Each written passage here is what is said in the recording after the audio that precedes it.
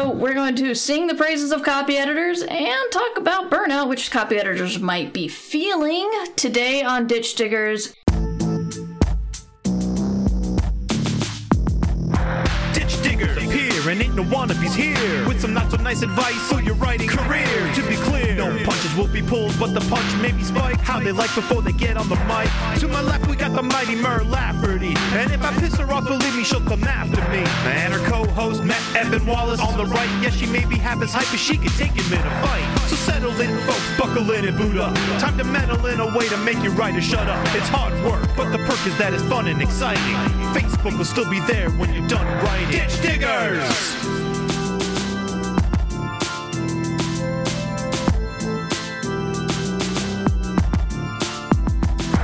Ditch Diggers! And coming to you live from the Ditch Diggers Manor Tube Station, it is the Ditch Diggers with Mer Lafferty and guest host Alistair Stewart. Hello, Alistair. How are you? I'm very well, thank you. That's good to hear. Thank you for having me on. It's always nice to pop in and be an emergency Matt. Not even an emergency, be a reserve Matt. Yeah, you were planned, Matt. You were planned months ago. I'm scheduled Wallace. Yes, exactly. Of the Boston Wallaces is. Yes, you also have beautiful flowers behind you. I just noticed that. Thank you. Marguerite absolutely posed those deliberately because she thought you might like them. I don't believe you. I'll ask her. All right. So we are back with the Ditch Diggers. Hopefully I have not screwed up the sound again. Everybody in chat says it sounds okay, and Hooray! My rudimentary self-taught understanding of audio looks like it sounds okay, so we move on. What I've been working on lately has to do with what we're talking about today, which is writing on book 2 and editing book 1, which I'll talk about in a minute. But work proceeds on my novel. Working title, Swarm of Cuckoos. I have no idea what marketing is going to, if marketing's going to approve that or not. But it's that's what I'm calling it. So what are you up to, Alistair, that you can talk about? Or you could just say writing.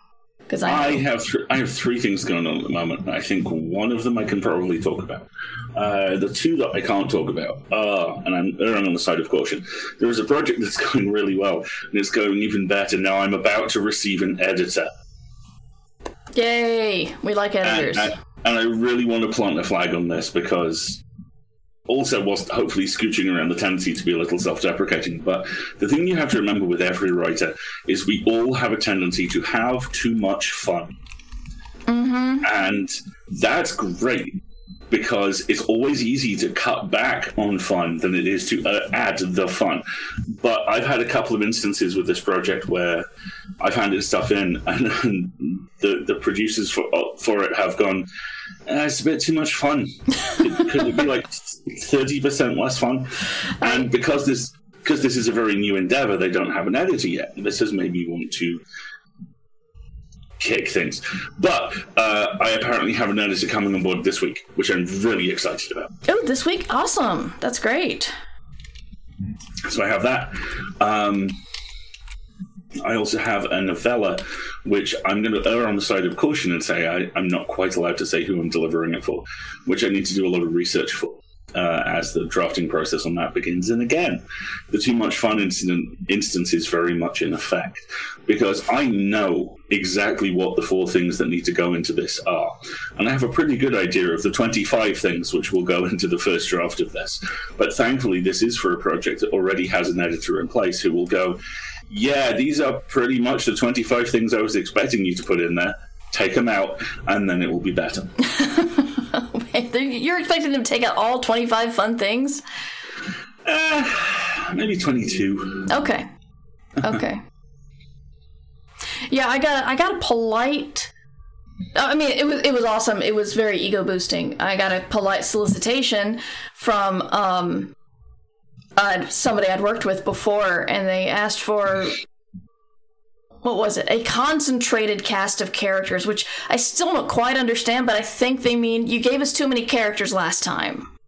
That's what I'm guessing. So, like, let's pull in the florist, let's pull in the laundry person, let's pull in the evil monk, and apparently side people were not approved upon. And now that I think about the project itself, that makes sense. But anyway, we're gonna get to Burnout, but I need to talk about the thing that's like right in front of my mind that is just getting to me. So, Station Eternity, my book coming out in October, is about a woman who, basically Angela Lansbury or, Father Brown. A lot of murders happen around her, and she has to solve them. Only I've decided to look at it like she is treated like a pariah. Nobody trusts her, nobody likes her, nobody wants her around, because when she comes around, people die. And that's the thing I've based this on. So she's like mid-season, because she's already experienced 15 murders. And I wrote the book, and then I edited the book, and then I wrote down every murder and when they happened, and who they were. Because a lot of them are referenced in the book. Like, even just a small reference. But if I say, Murder 4 was this person and happened this year. Murder 5 was this person and happened 2 years later. And then, like, later on in the book, I mention Murder 5 and say it's someone else. Or that it happened 4 years later. And I want to sing the praises of my copy editor. I hear a lot of authors complain about copy editors, but mine is incredibly thorough in that they caught, you said this was this on that page, and this was this on that page. But if I change it to fix the things they've told me to fix, it's got the ripple effect on the other murders that I'm going to have to find and change. And I'm thinking, why the hell didn't I just say, a couple of years later, I haven't seen you in a long time. You know how long I've been in prison? This exact amount of time. I mean, I don't need to say that. I could just say a while, a decade or so. But no, I had to say, this happened 2 years ago, and this happened 3 years ago, and I just want to go back. It's like 2020 Murr and Slapper, because what the hell was I thinking? It's like the cross-referencing is not working. I'm even using a timeline, program. 1 second. Oh, sure. So yeah, I'm using a timeline program that I like a lot. It's called Aeon Timeline. Please continue. AON. Sorry, I was telling chat that we were doing the program was called Aeon Timeline or Aeon Timeline. I'm not sure. AEON, and it's quite useful. But I didn't use it at the right time of writing. So luckily, this time I'm using it for book 2 to describe everything that's happened. But, yeah, I'm having to look at that, and I'm having to sometimes edit that, and sometimes edit the book, and really hope it comes out smoothly. And I don't even know what I have to say about copy editors, because a lot of times copy editors do kind of try to fix things in their own voice, or say a thing that you honestly feel is very, very clear, and they say they're confused, or they try to take something you're saying subtle and insist you right on the nose. And I've heard so many horror stories from friends, and I'm not even sure the name of my copy editor, but I need to find out who they are and send them something, because going through my book and finding, okay, you just said 50 pages back that this was the 4th murder. Now you're saying it was the 5th murder. You're saying this happened 2 years ago, and clearly it happened 3 years ago. And I'm so sorry. I'm sorry to future Murr, even like Murr in a couple of hours who has to go back to it. I'm sorry to the copy editor who had to cross-reference all of this shit. And just say, guys, unless it really matters, don't put dates in there. Don't put exactly 2 years ago this happened, unless it really matters, and you don't need to cross-reference a bunch of shit. You talk now, Alistair. It's really interesting to hear you talk about this through a couple of different ways. Firstly, because I'm right there with you. You know, there's a thing in the novel I'm putting together at the moment which is an event that is vitally important, and I'm not quite sure where it hits, because different people seem to remember it. And secondly, and I hope this is of comfort to both you and everyone listening, it is not just you. The various flotillas of Star Trek which are occurring at the moment have been doing something really interesting with the way that particular events shift. The first episode of Strange New Worlds, which I haven't seen yet, which is why there is still moisture in my body, having not happy cried for 45 minutes, very specifically dials in on the eugenics wars, which are a very well-established part of Star Trek lore, and makes it clear that they happened later than everyone previously thought. They were called 2 or 3 different things. They're connected to a couple of actual real-world events we've experienced, something which the second season of Picard that's just finished also plays with a little bit, and makes it clear that because this is a mass trauma event, history is fuzzy. And I think that that's kind of my big take-home when dealing with big universe-defining events. History is fuzzy. Not everyone remembers this stuff. And it happens differently to different people in different places. I always remember the Sarah Connor Chronicles, the much-missed, remarkably existential Terminator TV show, which had a character show up in the second season who returns from the future to back up the existing cast. And everyone's really surprised when the folks who came back from the future in the first season compare notes with her and find out that her Judgment Day happened in a different time period. So do you think this is authors just covering their asses and retconning? I think there is an inherent conflict between the need to have everything intimately laid out and the need and the power of the word cause, because sometimes you just want a story to work that way because it does. And I think the biggest challenge we have as creatives a lot of the time is not making sure everything is accurate, because that's dull. It's making sure everything is accurate enough that everyone is comfortable with it, but also to give you enough wiggle room to have some fun. Well, I don't want to give too much away, but I've got one character, my main character, solving a murder and remembering it as her 4th murder. But on the timeline, it appears as the 10th, and there's somebody who was involved in that, and in their timeline, it happens 4 years before they met the person they murdered. And so, I think I have to fix that one. That one, yeah, you kind of got to address. Yeah. Yeah, it's a mess. It's just... Oh, God, yeah. And they're even just mentioned, just like, but it's like some of it happened in college, and some of them happened after college, and some of them happened before she moved and after she moved, and I got to make sure that it's all right. And why did I do this? Look, if you beta read my next thing for me, and you find anything regarding dates or numbers, fly over here and smack me. I'll pay for the ticket. I wouldn't go that far. Okay. I'll do it. I will do it. Yeah. So, nobody in publishing is infallible, of course, but if you get a good copy editor, they deal with a lot of shit, so maybe you should thank them. So that's my message for the day. Don't use copy editor, and don't use numbers. But if the copy editor's trying to do weird stuff like really change your voice, stand up to them. You don't have to follow their guidelines. You don't have to. I think that's another thing that people don't realize. Like, new writers think that they have to take the boilerplate contract they get instead of negotiating. You don't have to do that. And when you get a small press deal, maybe agents won't be interested in you, but you still have to sign a contract.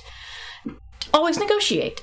And in the same way, when the edits come, you don't have to do everything they say. They're professional editors. They've probably got at least a couple good points, but you don't have to. That's why they invented the word stet, which is, if I ever got a knuckle tattoo, it would say stet. I just don't know what I put on the other hand.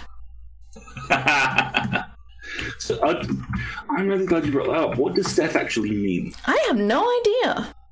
It took me a while to realize that TK was not a poorly written to come, but it means it's an easy thing to search for, because the only word I can think of that has those two letters next to each other in the English language is pocket knife. Apparently, STET stands for is meant to mean let it stand, used as an instruction on a printer proof to indicate that a marked alteration should be ignored. Yes. Okay, good. That's it. So I've learned something today. Yay! Awesome. And like you said, you're excited to have an editor.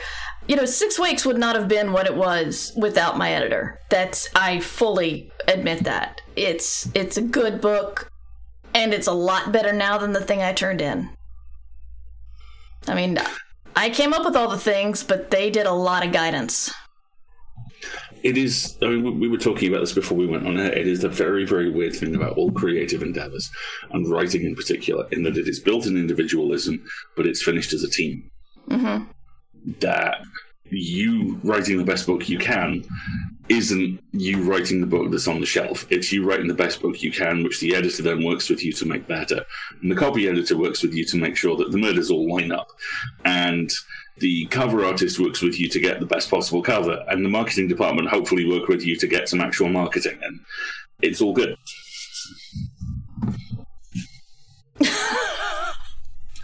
I'm sorry, in chat, Badger Hub says, I thought STET meant Station Eternity. I like it. I think it works. It does now. So I should get it on both knuckles. One of them to be Let It Stand, one of them to be Station Eternity. I think you should get ST on this hand and ET on this hand and just go full Aussie style. You're considering it. I can see you thinking about it. No, I think I want 2 words. I don't want like large things around my knuckles. I don't want one character, especially since I don't always make a fist. I don't. Title of your autobiography. I don't always make a fist. Right. No Lafferty. I like it. Yes. Yeah. So the letters would look really weird cut up as I move my fingers around. So you have to have one. So I have to come up with another good 4-letter word that's not vulgar. I'll just go ahead and say that. My brain literally went, oh. Yeah, sorry. I know some of the people around me. But you also wanted to talk about burnout in publishing, and Matt and I discussed the mass exodus of burnt out assistant editors who did a lot of great work and were told they couldn't get a promotion or a pay raise at all for several years. It's not even like now. It's like one woman was told for several years. And a lot of them just left. And now the executives are going to find somebody else to have to tell them how to turn on their email. Yep, exactly. Please print this PDF. How? I don't know. Mm-hmm. What is it? I don't know. Yeah, burnout. I mean, this story is resurfaced again because on the 9th, The Bookseller, which is a title both for an industry and one which, things keep going the way they are, will be marketed to the sole individual left selling books, published a piece about a survey concerning industry-wide burnout. What it found is that 89% of those who responded had experienced stress during the course of their work over the last year, and 69% had reported burnout. Now, they threw this net pretty wide. This is just a publishing industry survey, and I'm going to give you another couple of percentages from it. The survey showed 38% of respondents wanted to leave their job. An assistant editor who's worked in the industry for 4 years said they loved their job, but were working more than 2 extra hours a day, not even to catch up, but to fall behind less.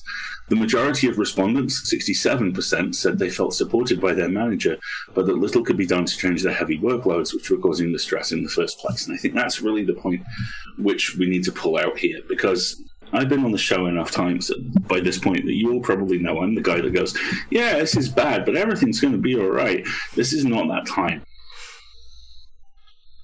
I've been in positions where the stress has made me physically ill. I am acutely aware of the fact that we are 2 years into a global pandemic, and we're also definitely on the downward slope into all kinds of fun climate change. And dystopia is no longer a misnamed YA category. There's no comfort in saying this, but I think it needs to be said out loud. And this is probably the most Wallacean I will sound in any of my appearances, but it's not you. Every single system is broken. Every single one.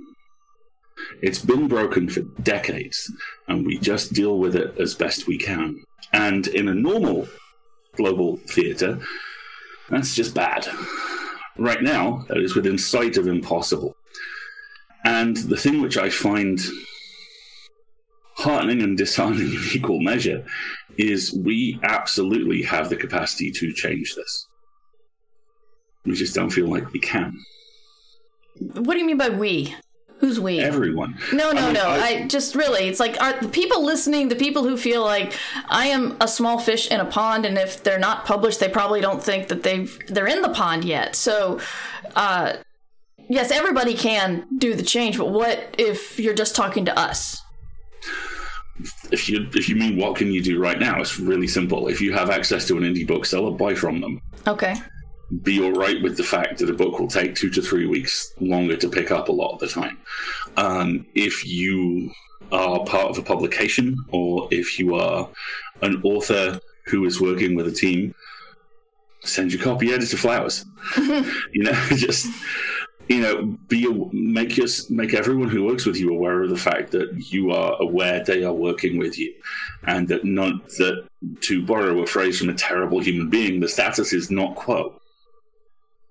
Because that has to be the first stage.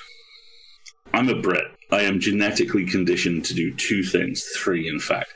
The first is Q. The second is assume that I deserve everything that's happening to me.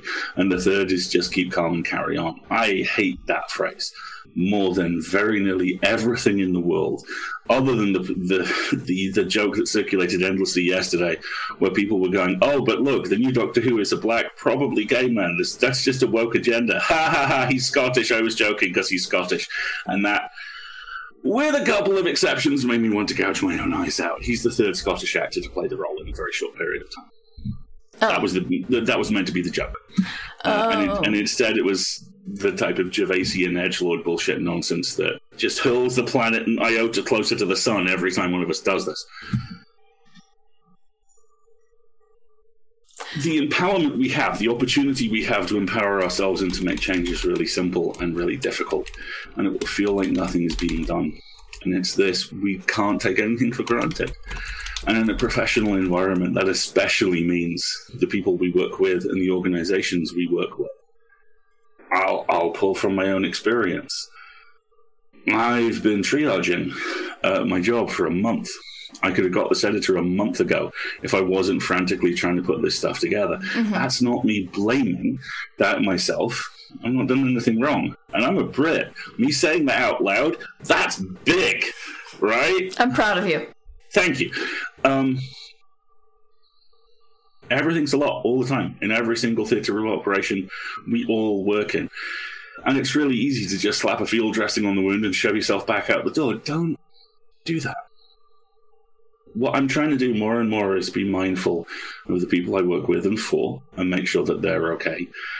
And when stuff happens, either work against it or work around it. Now, what I mean by work against it is, like I said, it's really, really tempting to order stuff from Amazon, and a lot of the time it's compulsory, especially with books, because if you got Prime, it shows up the next day, and it's great, and this little dopamine hit. You've all been trapped at home for 3 years. God knows we need those. Yeah. But if you can order from an indie bookshop, and I know there's like 25, but if you can do it, it helps, because it keeps a small business in business, and it shows that it can be done, and it teaches everyone who hears about it, whether you talk about the book or whether they talk about the book, or whether just you doing this keeps their lights on a little while longer, the survivability ratio increases over time. And that is where I find my hope these days. Not in collective action. Live in a country which is currently in the grip of a scandal concerning the leader of a political party who didn't have a meal, didn't have a Christmas party because it was cancelled, and is somehow had to say he will resign if he's found to have broken the rules. The rules that the Prime Minister of the country broke 15 times after he wrote them. Well, rules are for other people, Alistair. Every politician knows that. Right. I have not had faith in large-scale organizations since I was 15. Because my parents were a nurse and a teacher in the UK growing up in the 1990s, which means they were people who were actively targeted. Their mental health was actively targeted by a government that hated their professions. And from a professional point of view, from my professional point of view, 2019 was basically, for me, that scene in Airplane where there's the hysterical passenger and someone tries to reason with her and calm her down, and then the next person just slaps her, and there's the line of people with ever more terrifying weapons. Yeah, the pipe wrench. Yeah, I remember the pipe wrench. I had 4 separate name organizations which are regularly held up in conversations I promise you pretty much all of you have had as the designated grown-ups in the room. Tread on me. I remember. Actively damaged my emotional and psychological health, and it took a full year to come out the other side of that. I was very, very angry for a very long time, and I had my reasons. Now, I'm doing a very good job of practicing targeted optimism. I'm a very optimistic human being. I believe every problem we have, we can solve, but we have to solve it. And we do that via tiny actions. You buy from an indie bookstore. You make sure the people that work with you and for you and are appreciated. You throw belligerent kindness out into the world. You make that part of professionalism, not the bullshit, chest-pounding, turfy incel nonsense that's been circulating on Twitter about, well, I think highly talented people don't really need high-paid jobs and a sensible work-life balance. No, Chad, the people who you're talking... Yeah, seriously, this was a tweet yesterday. I just looked at it and went, no, Chad, the people that you're talking about are just the people who are terrified of you. You're allowed to be a human. You're allowed to take breaks. Yeah. And you're allowed to tell people who you work with that they're appreciated. The only system I still have faith in is the system of individual small-scale communities. Communities like the one you have on Twitch, like the one we have on Twitch. Communities like the digital publishers which have sprung up in the, it turns out, 15 or so years since podcasting was invented. Oh, fuck you. Oh. Yeah, just push the button. You know where the button is. Just push it. Just you have it. Just push the button. You tell me what podcasts actually are now. Tell me they're audio programs on the internet. Tell me that. Did you know you can circulate PDFs through them? No, nobody knows that except for me because no one listens to me. I delivered an entire book via PDF. God damn it. So I mean, this is kind of my big take home from the publishing thing. Ultimately, it boils down to 2 choices. There's the nihilistic one, which is the best way that we can change all this is everything just breaks, and I'd love that on some level. I would love to see an industry just completely rebuild itself, but I don't think that's something which we can do. So I think we rebuild it ourselves, and we rebuild it through individual kindness and personal responsibility. And that's really difficult. And that's a much larger conversation than one we can have here. But in a professional and industrial setting, I think that's one of the very few conversations everyone has to have. How can you help? How can you build other people up? How can you trust other people to build you up? When we did our Spoilers Club book club, I need to edit that and put it in the feed. One thing that Lily put in her book, and I should have told her this because it really did not read like a debut. You should read it, Alistair. I know you're a fast reader, but this is One for All by Lily Lainoff. It's it's in my pile. Can't wait for it. Okay. Well, one thing they cover in the book, and she had to boil it down and put it into the mouths of teenagers, is, okay, the monarchy sucks, and it's awful. But if we allow these people to take down the monarchy, the little people are the ones who are going to suffer. Yeah. So we're upholding a crappy system because we don't want that system to fall and make things much worse. And, like, one of them actively hates the king. And, but she knows that defending him is part of her job as a musketeer, but also, it's status quo ain't great, but it could get a lot worse. Yeah, absolutely. And, when you say let it all die, let it all burn, it's the little people who are going to suffer. It's like someone screws their assistant. There's a big scandal. They're given millions of dollars and told to go home. I mean, it's unbelievable what the executives rich get away with. It's unbelievable.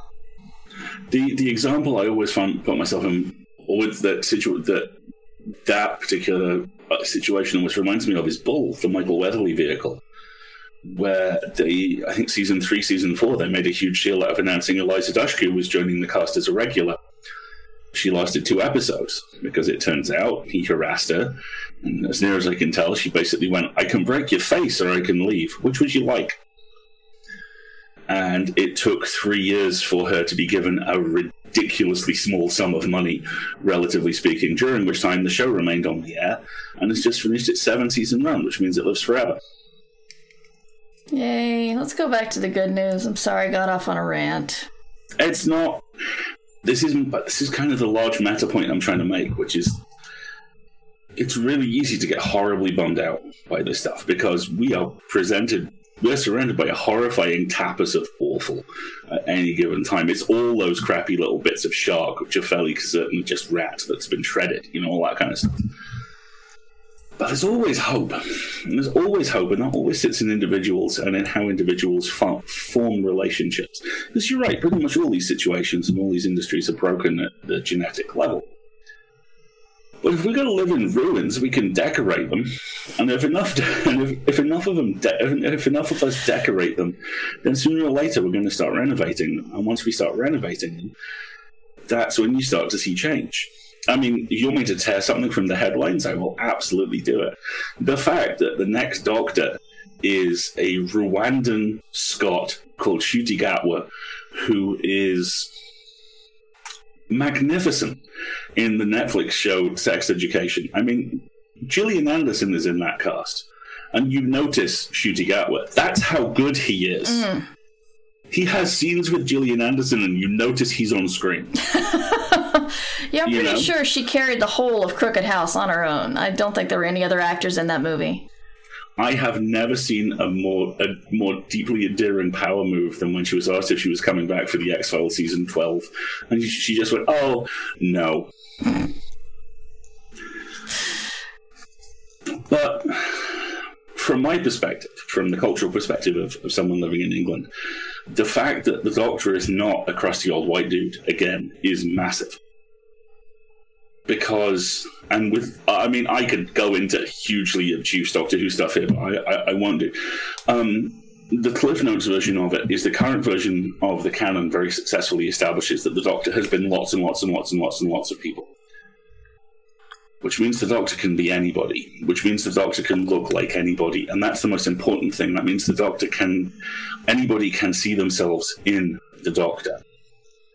And this is, I would argue, the most important thing that creatives do. It's not just that it is our responsibility to make a fair living for ourselves and not be colossal dickholes. It is also our responsibility to cast seeds forward into the future that we will never, ever know have borne fruit, but we have to trust ourselves that they do.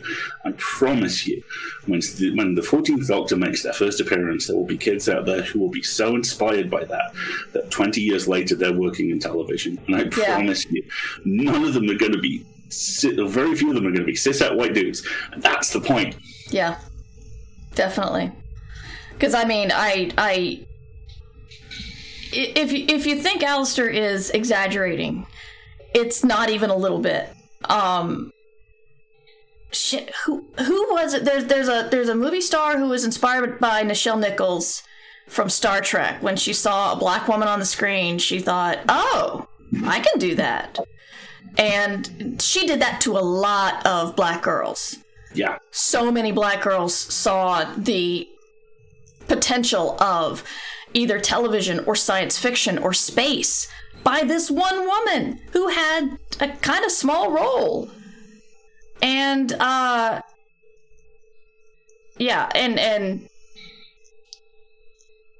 when people see their sexuality or their gender or their religion even on screen in a book, it makes them feel less alone. I never thought I could write science fiction until I read Dragonflight and A Wrinkle in Time, both written by women with women protagonists. I never even thought it. I wanted to be a writer, but it was never science fiction and fantasy until I read those books and thought, oh, hell yeah. I viscerally remember seeing Ghostbusters for the first time when I was old enough to understand what I was seeing. And I mean, the initial response I had was the initial response a lot of people had, which was, Venkman's awesome. And then you watch the movie as an adult and you go, Venkman's a sex pest. But the second response that I had, which stuck with me my whole life, was I looked at Egon and I was like, he looks like me. Mm-hmm.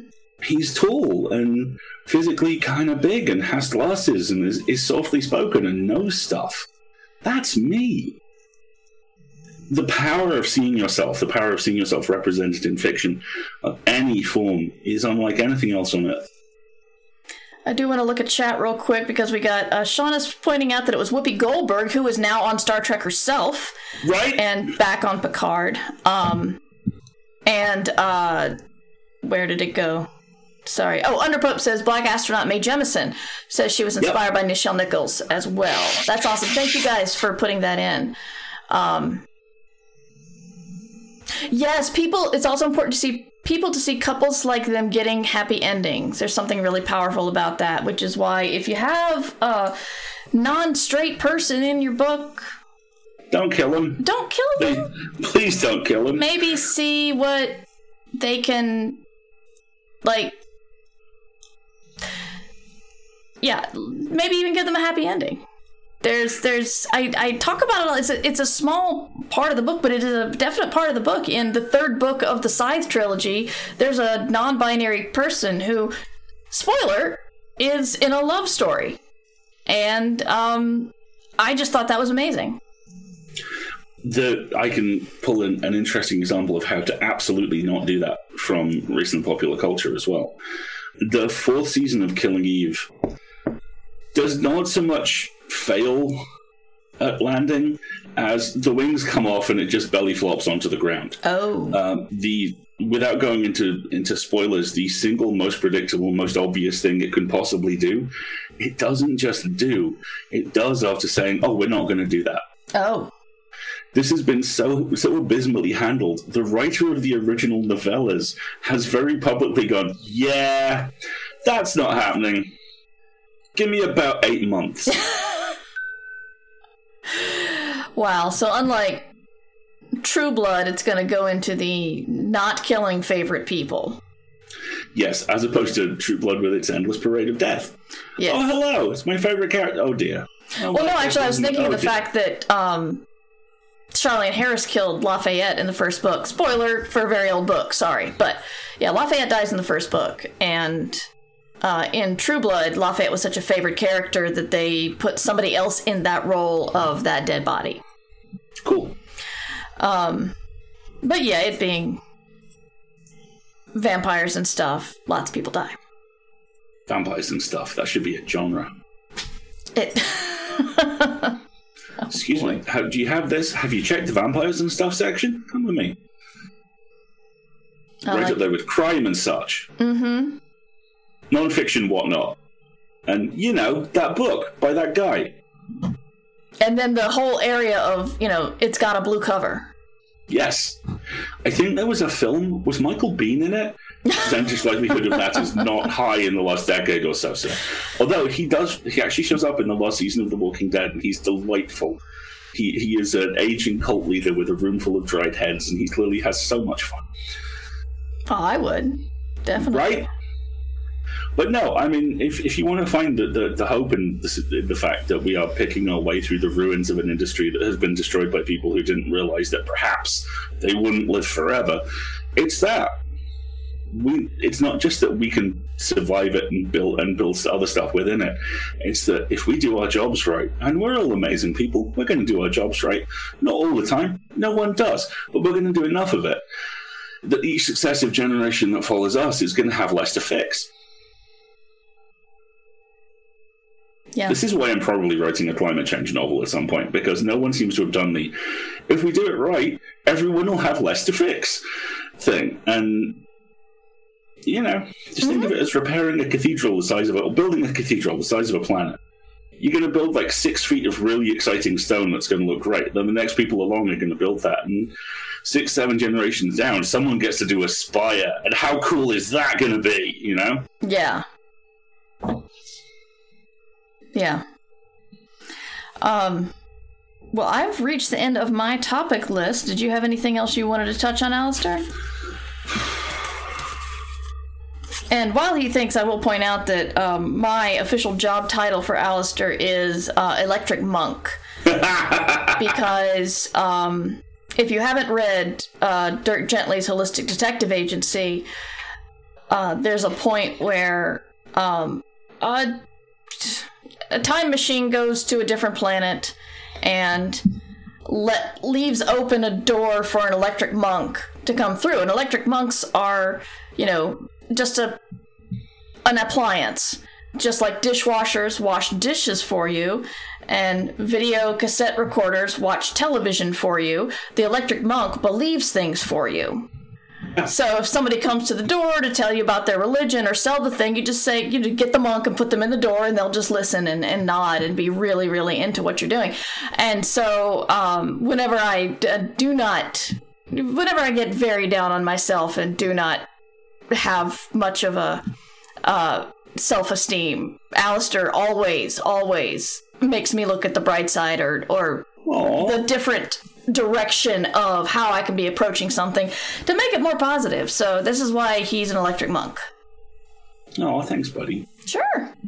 It's true. I think that about covers everything I've got. Okay. Well, next week... God, what is next week? I guess Matt's coming back. And then the next week is up in the air, but I will be at the beach with Cameron Hurley. So we might do a live stream, but it's going to be like, it won't even be pretty like this. It's going to be like on the phone, because this is a PC that stays here, so I'm not taking it to the beach with me. But I'll try to, I can't promise episodes on the last 2 Mondays of the month, because I'll be out of town. But anyway, I am excited to say Numbers Ninja is coming home this week. Yay! And hopefully we'll come back to her duties on the moderation, even though you guys are an amazing community and don't give me anything to moderate, really. So, yeah, if you want to learn more about me, this has been the podcast Ditch Diggers, and I am Mer Lafferty, and you can find me at merverse.com, where you can find pretty much everything I do, including the books I write, the podcasts I produce and host, and the magazine that I co-edit with The Kids Are Asleep in Chat, and Alistair's our boss, because he co-owns Escape Artists, and you are very, very proud papa this year. Oh, you folks have done us so proud. We have Hugo nominations again. You and Divya are up for Best Editor Short Form again. My Glorious Nonsense, edited by the love of my life, Muggery, is up for Best Fanzine. We've got it covered. I think we got Podcastle in Best Semi-Prozine as well.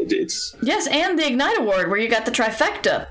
Pseudopod, Podcastle, and Escape Pod are all nominated. We're all in our group chat, like, just what were they doing? Throwing tacos at each other? I'm not sure, but...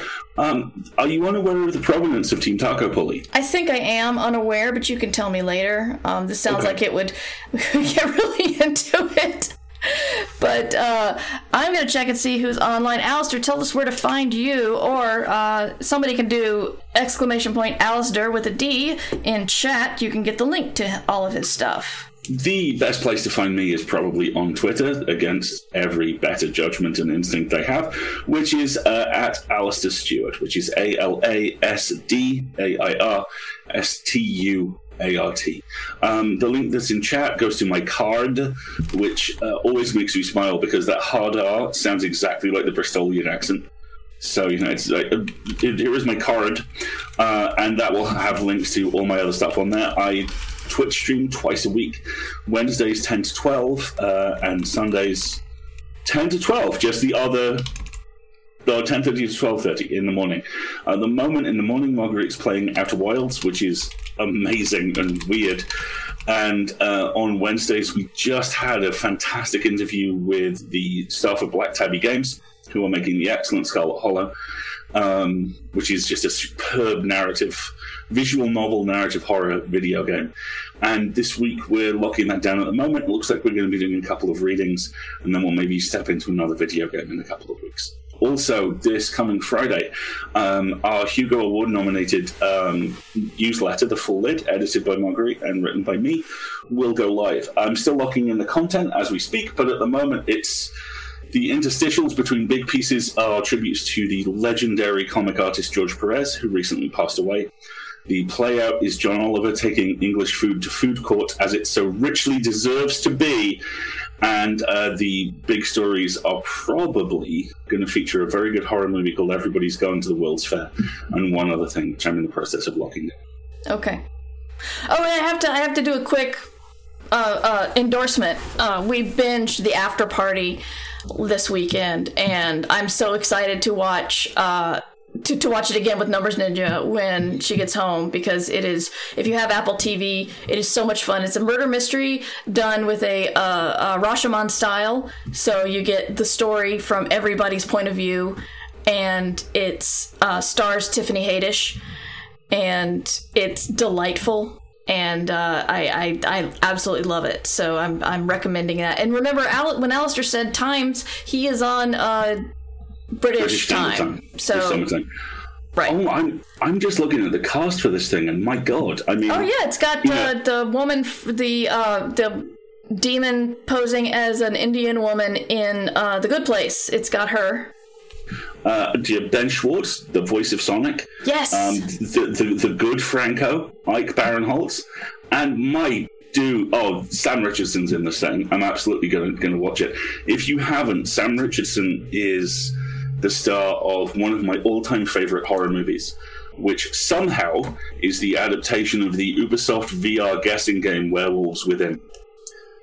And it bears the tiniest resemblance to the game, but it's him as a park ranger who has been stationed in this nowhere little town at the exact point that werewolf attacks start to hit. And it is so funny, and he is just so inconceivably charming in it. I really, really hope that dude's career takes off massively, because he's great.